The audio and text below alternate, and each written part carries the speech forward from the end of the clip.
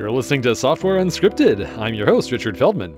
Today I'm talking to Scott Trinh, a programmer at EdgeDB who has experience with React.js both before and after the introduction of its Hooks API. I expressed skepticism of this design decision in a past episode, and today we dive into it. What motivated it, what trade-offs it introduced, and what design priorities it reveals about React as a whole. And now, React Hooks Design Review.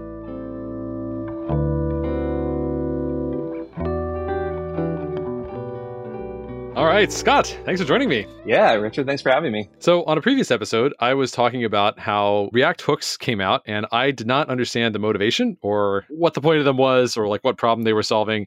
You reached out to me and mentioned that you were there when hooks came out, and you have a lot of context, perhaps future pun intended, on why this decision was made, like what the impact was. So I'd just love to hear your perspective on it. Yeah. So the general problem, there's kind of like three problems that hooks were meant to solve. One was reusing logic across multiple components. Like say there's some common pattern that lots of components use, like handling input control state or something like that. The patterns for reuse that we had were things like render props or higher order components or something where you have to have a like component, that wrapped your component, that handed you some things if you wanted to reuse some state. Otherwise, in a class component, you would have cleanup kind of interleaved and the component would mount and did update and all of the different life cycles, the kind of logic of your handling were spread across these multiple class methods. Let's get more specific, because when I think reuse, my immediate thought is functions. Exactly, I can write a right. function that reuses code. Why can't I just use functions to reuse logic? What's wrong with that? Right. Yep. That's a great question. Because of state. So React has a way of handling state in the class component world. It was given to you directly with like this.state, right? But that wasn't exposed in the function components. And so when they were thinking about this kind of problem of like reuse of code, they were like, well, we should give function components the ability to hook into React's state, because the React like reconciler and everything has a concept of state. It just wasn't ever exposing it to function components. So when I used React, this was before function components came out. So when I used it, class components were the only way, they were the only game in town. So it sounds like what you're saying is that part of the motivation for introducing hooks was wanting to introduce function components and then having this problem of reuse that's coupled with state is not possible because they don't expose a way to do that. Do I have that right? Yeah, that's part of it. Both state and like the life cycle of the React reconciliation engine were both things that were only available to the class components. Oh, I see. So this is like the component did mount, like should mount, and all that might potentially mount. I don't remember all the names anymore. Right. So you can think of like the React function component when it came out was just the render method of a class component with no access to state, with no access to the life cycle of the component. And that was kind of fine. Obviously, people like React became very successful without function components. There's kind of a history of like, why did they care about pushing function components? Yeah, I'm curious about that because it seems like when I first heard about them being announced, my first thought was, this is for the particular and quite common subset of React components that just don't need any state. They're just like, right. That's what it's for. It's like a little syntax sugar kind of for if you don't need any of this lifecycle stuff, then you can just write your component more concisely. And I was like, cool, got it. But that's not what they ended up being, apparently. Right. Yeah, that's definitely what they started out as. It's like if you have a component that only depends on its props, then write it as a function component. And I don't think it was ever clear at the time like why you might want to write it as a function component, because the equivalent like class component with just a render method in it isn't terribly more concise. And if you ever wanted to add some state, it was like way easier to just add state into the class component. I don't think it was well communicated at the time that function components came out, like what they were going for, but kind of percolating behind the scenes at Facebook was React suspense. And you also mentioned that this was like a big, like, what is happening here with React suspense? Like, why should we care about this?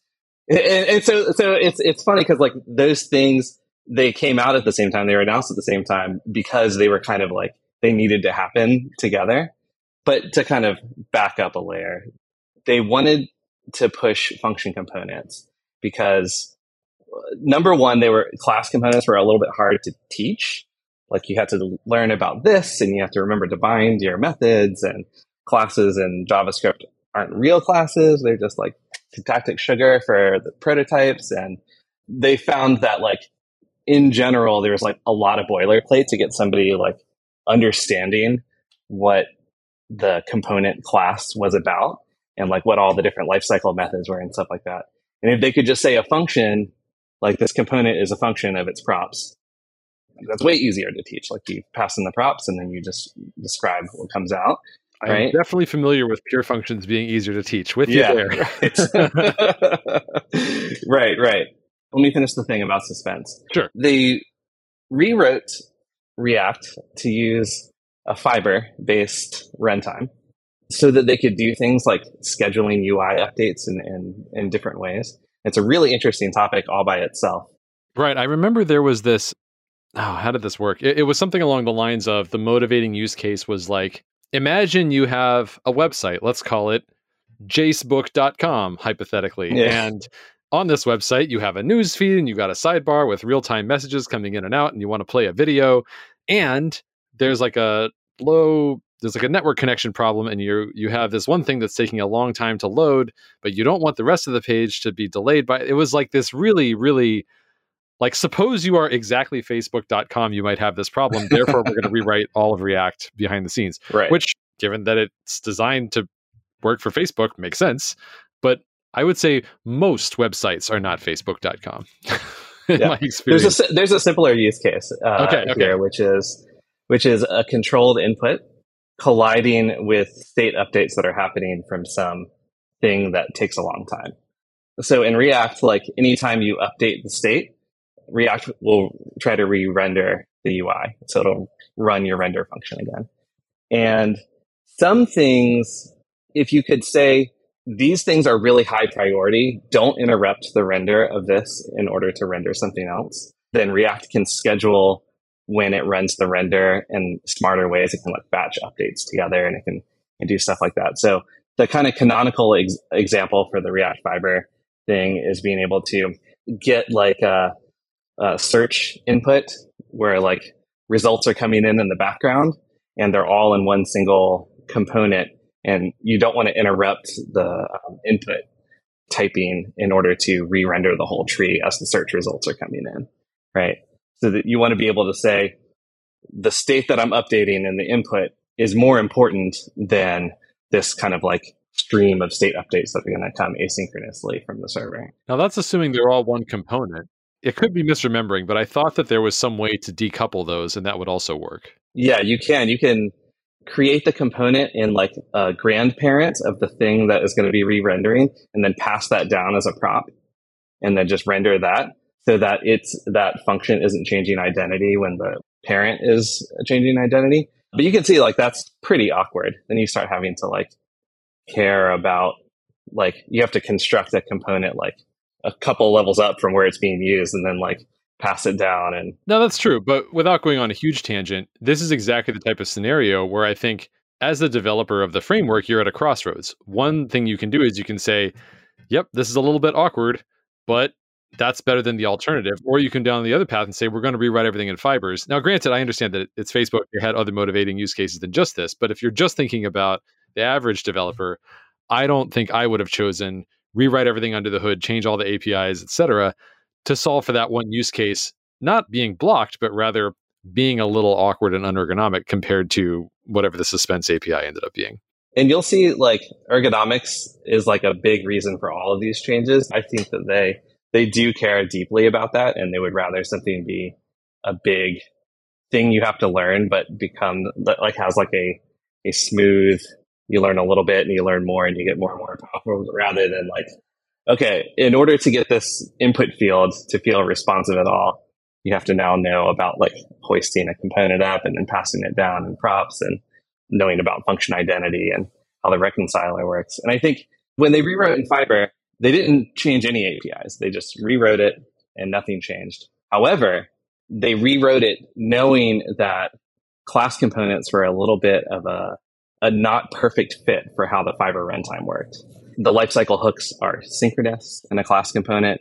And so things might change in the middle of like a component will mount like firing, and React didn't really have a way of like managing that while maintaining backwards compatibility with class components. So I feel like the move that they made was like, okay, class components are going to be their thing. They're not going to be able to take advantage of Fiber, of the like enhancements that Fiber gives you. You can still do the thing where you pass up the component and pass it down and do that sort of thing. But this is the future. Like we want to have like a more performant runtime. And so they started pushing function components as this. In the cases where you don't have state, use these things, we can do some optimizations under the hood for like batching, diffing, and reconciling and stuff like that. Let's like stipulate that if I'm Facebook and I'm like, we need suspense because of our use case. Right. And yes, there exist other use cases where you could do a workaround, but maybe our API value system is such that we prefer introducing a lot of behind the scenes complexity and possibly other things that have sort of knock-on effects to that, rather than suggesting here's the technique you use if you're in this very specific scenario. We say we're going to make it so that there's a first class way to handle this scenario that's very specific if you're not Facebook, at the cost of at least rewriting the internals and also introducing, although we're not making breaking API changes, we are introducing a whole new API that we encourage everyone to move to. So it's not technically breaking, but in practice, everybody ends up rewriting their code, right? Right. Libraries move on to these new APIs and don't update their old ones. Yeah, there's a whole like conversation to be had about like maintaining backwards compatibility during like abandoning APIs. It's like the Angular story, where they just like didn't even pretend to do that. Like, hey, this is a whole new framework. Welcome to the future. If you're looking narrowly at classes had problems, therefore we should introduce hooks. That's missing the other two pillars, or like the other two reasons. So they kind of had three main reasons that they wanted to change, or they wanted to empower function components. One was reusing logic. The other ones were that components were getting really big, and because of how like lifecycle methods were exposed, you would have logic that's kind of like very like far away from other code that's related to the thing that you're managing in this one place. And it made it harder to like, if you need to kind of refactor this into a couple of smaller pieces, then you have to go like hunt down all these places like where these things that are related to each other are, because they're spread across your whole component. Can you think of an example? Sure. The example that they gave in the kind of like introduction talk is like a card component that has like two fields for somebody's name, first name and last name, and then also has like a label that shows how wide the window is. A very contrived example. Okay. But it's all in one component, and kind of over the course of the presentation, they kind of add the functionality of like adding the event handler to the window resize event, and then adding the input handling of like getting the name, controlling the input, and they also like set the document title to the name that you type in. So there's like kind of like all these different pieces of logic happening in this one component. In the example, you can see that some of the updates are in, or some of the logic is spread in like two different lifecycle hooks of like adding the event listener, cleaning it up when it unmounts or when something changes, doing that kind of like maintenance of the side effects across the different hooks. And so they have this one component, and without even breaking it up into separate components, over the course of the demonstration, they just kind of like show how hooks bring those things together into like concerns like each thing, like updating the document title can be extracted out into a custom hook, and the input control handling can be extracted out into a custom hook, and the window resize can be abstracted out into a custom hook. And then when you look at the component, you just see that it cares about the width of them and it cares about these two inputs, the state of these two inputs, and the document title is derived from the state of the two inputs. And it kind of like shrinks the component down to just, I care about use window width and use form input. Here they are. It kind of like collapses all of those like things that were spread around the component into 4 or 5 lines of like, here are the values that I'm dealing with in this component, which was possible before. And how we did it in the class component days was you could write a component that just gives you the window width, that manages the state of it internally in the various hooks. Instead of rendering a component, it takes a function as a child, and then you can pass the value of that to that function. And so you have like a wrapper. So you would have like, for window width, you would have like window width component, and then inside of that, you would receive the window width as like a function argument, and then you could use it. So that's how we did it before. That's the render prop pattern. But in this case, you would have like 4 separate components that were then nested. That was another thing that was like, the nesting seems significant because you are nesting them. There is like a direction to them, but it's not significant. It doesn't really matter which way you nest these in this particular example, because they're totally separate concerns. That was the like canonical example of even like a relatively small component that just happened to have like 4 separate concerns happening in this component. How hooks made that a little bit easier. I mean, it's hard without actually seeing the code, but I mean, just hearing the 3 ways described. So the first way is you have a class component and you have various lifecycle methods, I guess, that say like subscribe to the window changing, add an event listener, remove the event listener afterwards. And then the second way is using hooks, where you abstract out the adding and removing of event listeners and call use window width, etc. inside render. And then the third one, where you do the wrapping components, and each of those components do the lifecycle things for you. I can see an argument for forgetting to clean up event listeners is error prone, or can be. So you want to ideally sort of abstract that away. And I guess that's what use like the hook kind of does, is gives you both the here it is, and then also here's the cleanup for it. So I do get that. Having said that, I don't know. It just, that doesn't, when I think about mistakes that I've made, like forgetting to remove an event listener, that's just not high on my list. It seems like I can see that in that particular way, maybe it's an improvement if the reusable thing is something that's getting reused in a bunch of places and someone wrote it in a way where they remember to do the cleanup. And then, whereas if I'd done it several times, maybe I would have forgotten to do that. But if I'm thinking about this right, I think there's also, it feels like there's some way to do this with like prototypes maybe, or some sort of class-based thing. Maybe not. I guess you'd have to like call super explicitly inside your event listeners, which maybe you don't want to do. Oh, you mean like extending other components, maybe? Like creating some kind of inheritance? I'm just talking about plain old JavaScript inheritance. Yeah, like you're saying, my class extends this other thing, which implements component did mount or something like that. And as long as I remember to call super in both of my things, then if I'm overriding them, I guess, then those will get added and removed appropriately. So I guess like I can see how that is an advantage in terms of making things a little bit less error prone. But I'm not. Okay, well, we'll see. We'll see about it being worth the cost. But okay, fair enough. So there's one other thing I wanted to kind of mention here. So there's the wrapper hell thing. There's the there's a hierarchy where that's not insignificant. You know, there's also one of the solutions that was very common, or the most common solution, is a higher order component render prop thing that I described, where instead of a component rendering UI, it just calls a function with the values that it's trying to provide. Right. That's kind of like, now this component has no UI, but it does have behavior. And that felt kind of awkward to them. The last thing that I don't think was top of mind for the React team, because I don't think they cared about this particularly, but I, as a developer, cared deeply about this, is that this wrapper hell started to make TypeScript really difficult.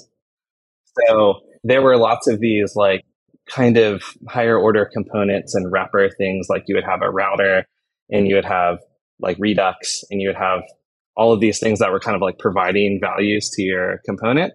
Each of those had a type, and you had to kind of like wrestle with like how they were providing, like which one was providing these types, and the types would get out of whack with each other because it had this problem of like hierarchy where it wasn't actually significant. You had this like tree of function calls, and you had to align the types basically for no reason. So is that a problem with higher order components, or just with the wrappers? Less with higher order components just because they are just calling a function that you define. Right. So what was wrong with higher order components? Just the kind of like wrapper hell. Like if you had one example they give is like a functionality that tells you if something matches a media query or not. Is the screen smaller than 300 pixels or is it larger than 900 pixels? If you needed to get two booleans out of that, you would have to wrap it twice. And you would have to decide on an order, which order that the wrappers went in. Okay. Yeah. Okay. Where those things aren't related to each other and they don't depend on each other. And therefore, it would be nice if you could just call a function that returns that result rather than having this kind of like this tree where there isn't like really a dependency tree there. Yeah. And maybe this is just like kind of where they ended up with hooks anyway. But I wonder about like, and it sounds like, correct me if I'm wrong, but there's some other possible world in which the API that you use, and maybe this is partly JSX makes this awkward. I'm not sure because I actually never used JSX. Like we were using CoffeeScript at work at the time, and there was no JSX for CoffeeScript at the time. So I was like, well, I'll just do function calls, and that worked fine. I wonder about what if the APIs for like Redux and routers and stuff had been more like, yeah, you need to add your own, like to register with us or whatever for whatever state they're giving in, you'd kind of do it in that event listener style instead. And you say like, register me in your did mount or whatever, and then unregister me when you unmount, and that's it. I don't know specifically about Redux or the router, but I don't know how they would get a hook into the life cycle of React. Like they don't sit in between React, the component, and the reconciler. And I think that's why they had that API of like wrapping your component in a function so that you're returning the output of that function to React. And so they were sitting between the component that you wrote and React itself. But there might have been a way to like maybe instead of React going and giving hooks to the developers, giving some API to library maintainers that would allow them to like register behavior in components or something like that. Yeah, I'm assuming they thought of that. They have this extensive section in the RFC of like things we considered and alternative proposals and prior art. Nothing like that was in there. So I don't know if that's just something they didn't consider or they wanted to empower, like maybe one of the requirements was that this wasn't some hidden API, that it was like something that the everyday developer did. And that kind of leads to another point that it kind of gets lost, I think, in the was hooks a good idea thing, is that if you just look at hooks, like the primitive hooks as the thing that you put in your function components, then it's actually quite a bit messier, I think, than class components. One more thought before we move on. So I wonder about, like, it sounds like there was this term of nesting hell, or what was the term? Mm-hmm. Yeah, wrapper hell. Hell, yeah. So I wonder about, let's say that I said, okay, for third-party things like window events and whatnot, I'm just going to do my own event listeners. Like, I think when I say third-party, I guess what I mean is just plain old browser APIs versus something like specifically a router or specifically some application state thing like Redux. I wonder how much of a like hell we're in if it's like, well, I'm like, how many things are being nested? It's like, it's two. It's the router and it's the app state. Yeah, that's 2 is more than 0. But like, are we in hell though? Like, I don't know. Like, it seems like if I've got those 2 libraries that are using that pattern, do I need more than that? I don't know. Like, is that something that came up a lot, or was it just like 2 was considered hell? Yeah, I think the idea was that we never got above 2 because 2 was just like so unmanageable already. If you wanted to have, so you had like type misalignment, you had like the ordering thing, and this is more about like the higher order component render props thing than the like function that wraps your component idea. Right, I guess, but so it's not like every component is wrapped, right? It's the root component, and I understand the ordering concern, but if it's not that hard to order 2 things, is it? I mean, right, not 2 things, but imagine like in the example of the like card with 2 fields and the width and stuff. If you wanted to extract out the logic so that they were together and reusable in other places, then you would end up with 4 wrappers in this case. Sure. Now, I think there's a presupposition that that's like something you should want to do. And that's, to me, I guess I'm questioning that, whether like, Yeah, it's yeah. like, oh, this is a pattern we should encourage more. And the only thing holding it back is this ordering thing. I tend to think Yeah. more like the more sources of global state you have as inputs to a thing, the harder it's going to be to debug and maintain and all these things. And so having friction around that like implicitly discourages that and sort of nudges you towards finding a different way to solve those problems is by default a healthy thing in my mind. Yeah, yeah. Well, I think there are like some subtle things there. Like I think in that example of like those four things, one was the document title updating when you updated some state, and then also updating when the window was changing width, and then also the state of the inputs. Those are the four of two inputs, four things. I think the idea there was that if you ever cared about generalizing any of those patterns, and people did because they wrote higher order components that did generalize these patterns, then you end up encouraging this wrapper style. So what would be an example of generalizing one of those? So the document title, you could write a class component that subscribed to the or had a component will update that read in the new props and then set the document title to first name plus space plus last name. That's the example they gave.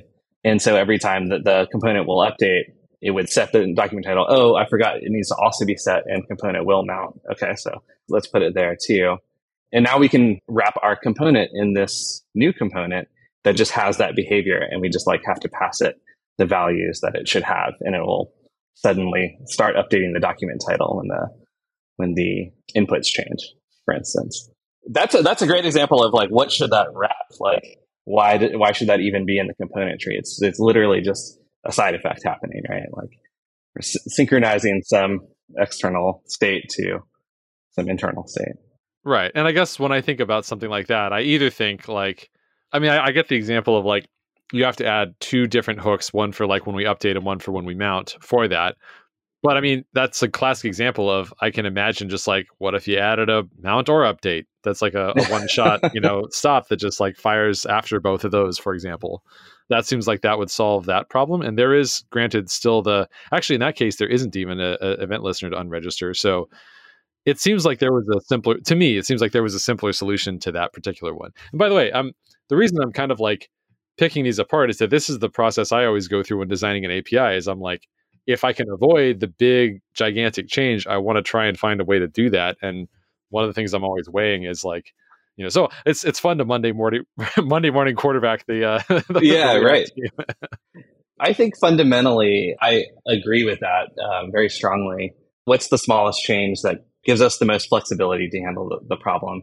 And I think maybe they felt a little bit like they were constantly putting out these little fires and constantly trying to like make small tweaks when they felt like fundamentally there's a different approach that would fix all of these things all together. Like if they were to have designed it from scratch, they would have done it like this. And there's an interesting point there about if they were to design it from scratch, because React, when it first came out, maybe you'll remember this, had mix-ins. Yeah, which I do remember was that. Yeah. exactly this functionality of like being able to have some behavior and then just say that my class has these extra behaviors. Yeah, in fact, I think I used mix-ins for Flux stores back in the day. Yeah. Which, I forgot all about that. It's still there. You can still use mix-ins in React 18, actually. But they ran into problems that mix-ins kind of do, of having collisions and stuff like that. So their question, like that was one of the things that they considered, was like, do we just bring back mix-ins and then try to build some best practices around this? Because that really would have solved the thing for them. But then they also had these concerns of like, okay, we want to support the Fiber runtime better. So if they looked holistically at their like goals and kind of where they were at, I think that's why they arrived at this kind of big shift, because it fundamentally, I think, represented their feelings about what it should be like better. But that is it's a big change. Yeah, so let's talk about the big change. So what's the new? Okay, so we talked about all the problems with the existing design. So what's the replacement design or the new thing that everyone's encouraged to move towards? They're basically hooks. There are kind of three primitive hooks, and then there's a bunch of like extra ones that are useful. And they are use reducer, use effect, and use context. And those three things basically enable you to hook into, for use reducer, state that React manages. Use effect hooks into the diffing and reconciliation machinery of like something changed and this component should re-render. And use effect gives you that, hooks into that part. And then use context is just, there's this thing called React context, and they need some way of providing that to function components. So when you say hooks in, like let's say I'm inside my render function, I say use effect. What does that change about my render function? So what you pass to use effect is a function. So you're basically registering an effect with the React reconciliation engine. You pass in a function, primarily you pass in a function. And then what happens is every time it re-renders, it runs that function again. If you return a function from that function, it will call that function first and then call back again. So in the case of like registering an event listener, you would add event listener, and then you return a function that removes that same event listener. So when React renders your component again, it tears down whatever was there, it unregisters your event listener, and then it re-registers a new one. So on every render, it's like, it's doing this like kind of silly thing.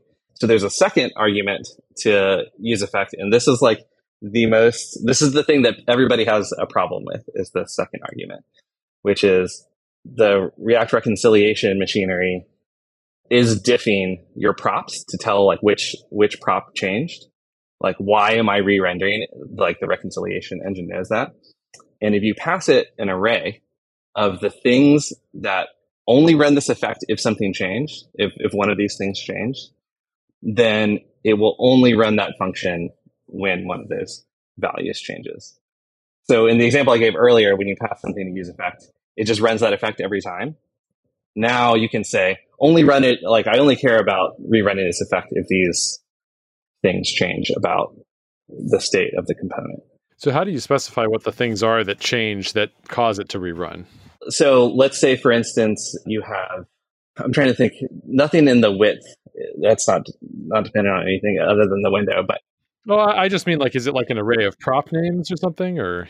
It's an array of values and of actual like reference to a variable, not a string, but like the actual variable. And so what the reconciliation engine does is it does the deep equality, or like not deep equality, but shallow equality. Yeah.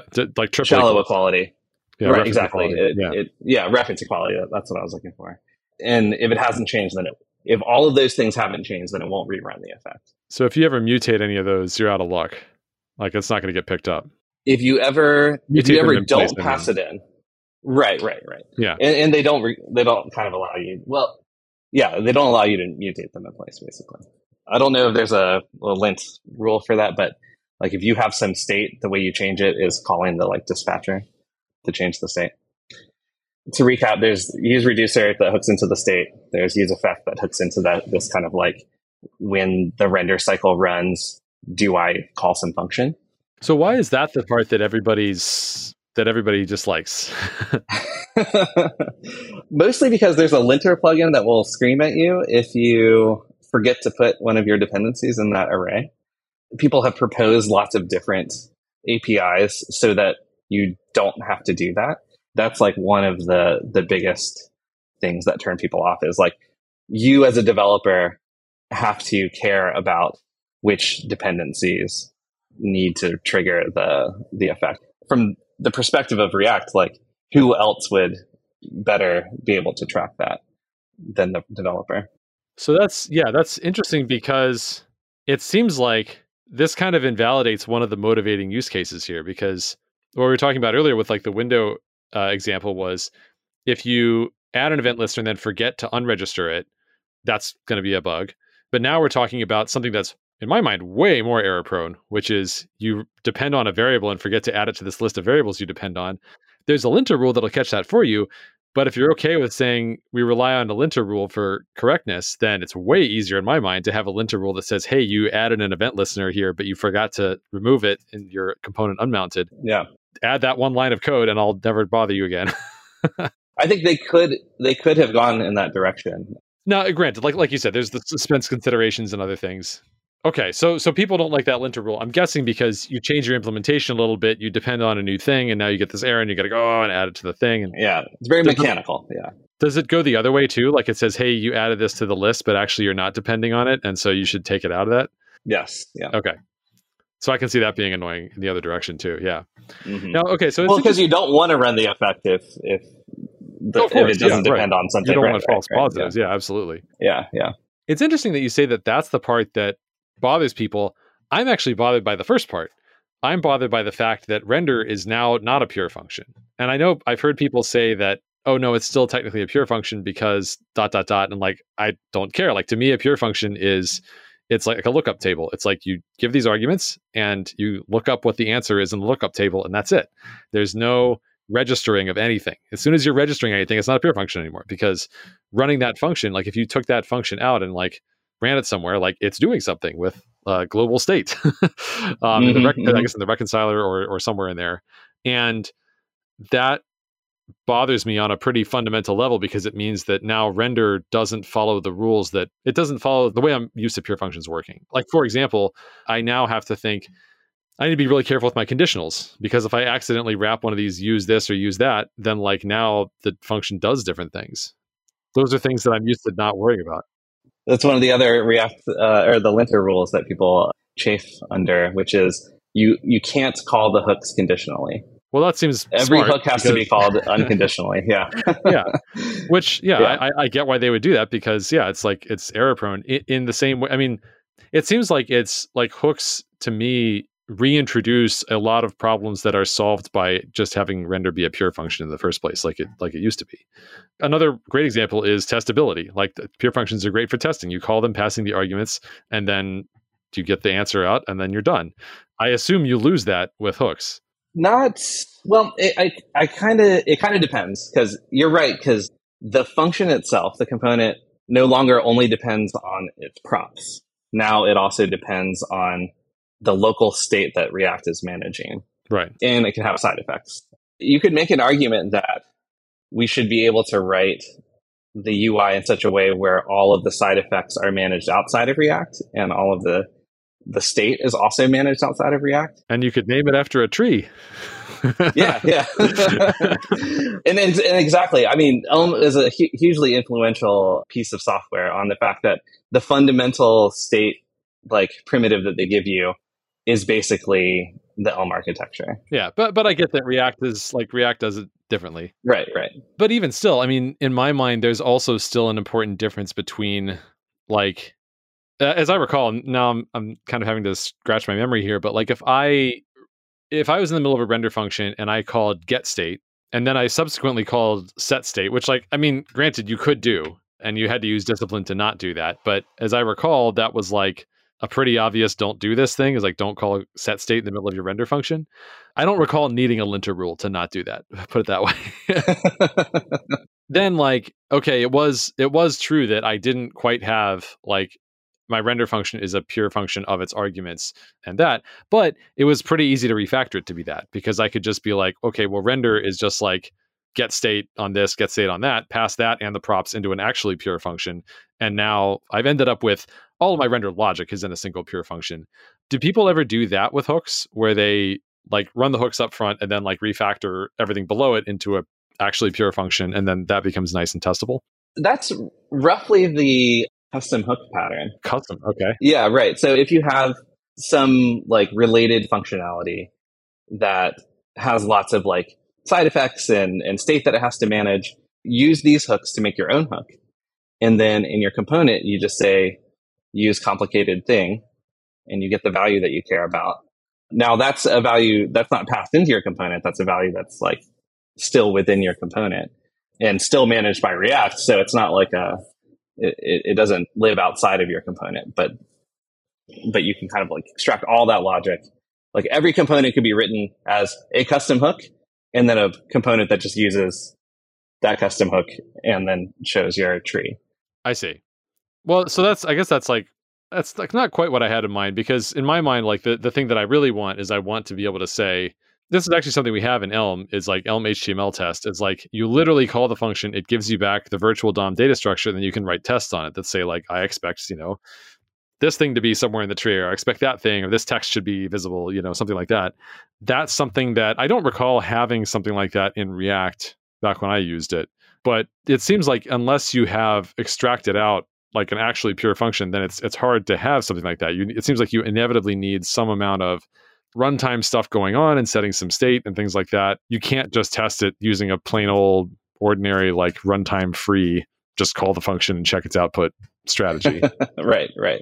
And in fact, that is the case. All of the React frameworks for testing have to use these internal tools that the React team wrote in order to have access to this state and stuff like that. But then what you get out of it in the end is a component tree that you can call like regular query selector and stuff like that on. But then you can like click a button and it updates the state, and then you can re-render it and then check it. And it still is like inspectable from a testing perspective. But it's harder to mock that internal state.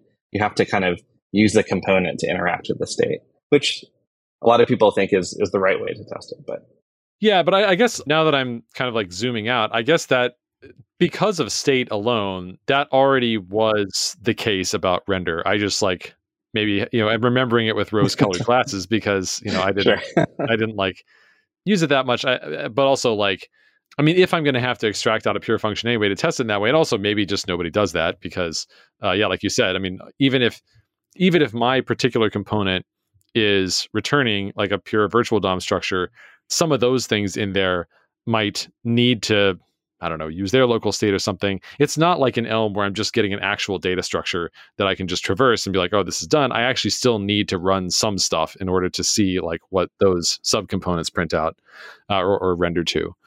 Yeah, you actually get like each component is a function, and you run that function, and then it has all the side effects of the React runtime. And so, yeah, there has to be some like scaffolding around. When you hand it a component and say, render this for me, it's pure in the sense that when you run it once and you don't change the state and you give it the same props, like it will give you the same thing. But then as soon as you start mutating the state of that component, it's pure in the sense that it is a function of its inputs and its internal state, if you consider that to be pure, and whatever effects that it hooks into from the outside world, like whatever. Yeah, I mean, like, well, to me, it's very clear that like none of these are pure. Like, it's like right. Yeah, it never was pure. Yeah, but yeah, it's a good point that state alone made it not pure. And yeah, I guess if I hadn't switched over to Elm at the time that I switched over to Elm, I had already had these like testing tools around. I think I probably would have seen that and remembered that. But at the time, I just remember thinking, oh, render's a pure function, and not realizing until actually just this conversation that actually it never was because of get state. Yeah. Fundamentally, two things end up tripping people up about hooks is like, oh, there's all these linter rules that you care about. And then they no longer give you the life cycle of the component as like an API to interact with directly. They want you to think abstractly through things like use effect for synchronizing effects, use reducer for updating the state, use context for passing on the context, and not care so much if the component is being mounted or unmounted, or is this the first time it's being rendered, or is this a render because it's an update? They kind of want you to not care about that and kind of messily just respond to the description of the state and the description of the side effects that you care about. So that does make certain things difficult. Like if you have like analytics and you want to hook into the first time a page mounts or something like that, you do have to kind of bend over backwards to recapture some of the abilities that you had when you had that like fine grained control over the life cycle of the component itself. But I think they were looking for fundamentally like a better way to think about like how React is rendering your component. Like, give me your effects, give me the state that you care about. And once we put that in a function, now we can just wrap that in another function and you can call that instead. And like, they wanted to use functions as the like kind of unit of composition there. And there's a lot more to it than that, but I think that's fundamentally like the direction they were coming from, right? Yeah. Okay. So I think I got a better understanding of this now. And like, it's clearly not just like, it wasn't just the goals were like suspense, and obviously that was part of it. But so I'm curious what, like, as somebody who was using this, like, what's your sort of review of hooks? Like, do you think it was a move in the right direction? Do you think like actually the good old days were better? How do you feel about them emotionally as a user of React, or as a recent user of React? I think it was the right move, or at least once I started using hooks, I started writing lots of custom hooks, and the components that I was using started to read like I care about these things. Like if you looked at the component, like you could understand, okay, this cares about the route, this cares about these pieces of Redux state, it cares about this kind of behavior from mouse pinching or something like that. It kind of started to read a little bit more like you could kind of understand what the dependencies of a component were, but at the expense of really having to like, I don't think they intended for people to have to learn so much about how React works under the hood, but you really do have to learn about how React works under the hood in order to really be effective at writing custom hooks. And that was always their intention, was like, you write custom hooks, unless something is extremely simple, you're wrapping functionality together, you're packaging them together in your own hook, and you're calling That's that. Interesting, because you mentioned earlier that one of the original motivations was that class components were hard to teach, and like you had to learn all this stuff to like get an understanding. But it sounds like, did that get worse? I don't think it got worse. It was certainly worse at the beginning when you were like trying to translate your components, and you're like, okay, this effect happens in unmount, but this other effect only happens during mount. It doesn't happen on update. How do I get use effect to act like that? Because it runs every render. So I think at that translation period of like, I have a bunch of class components and they have the behavior that I want. Now I need to like rewrite this in function components because I want to use some hook from some new library or something like that. Like that was very awkward.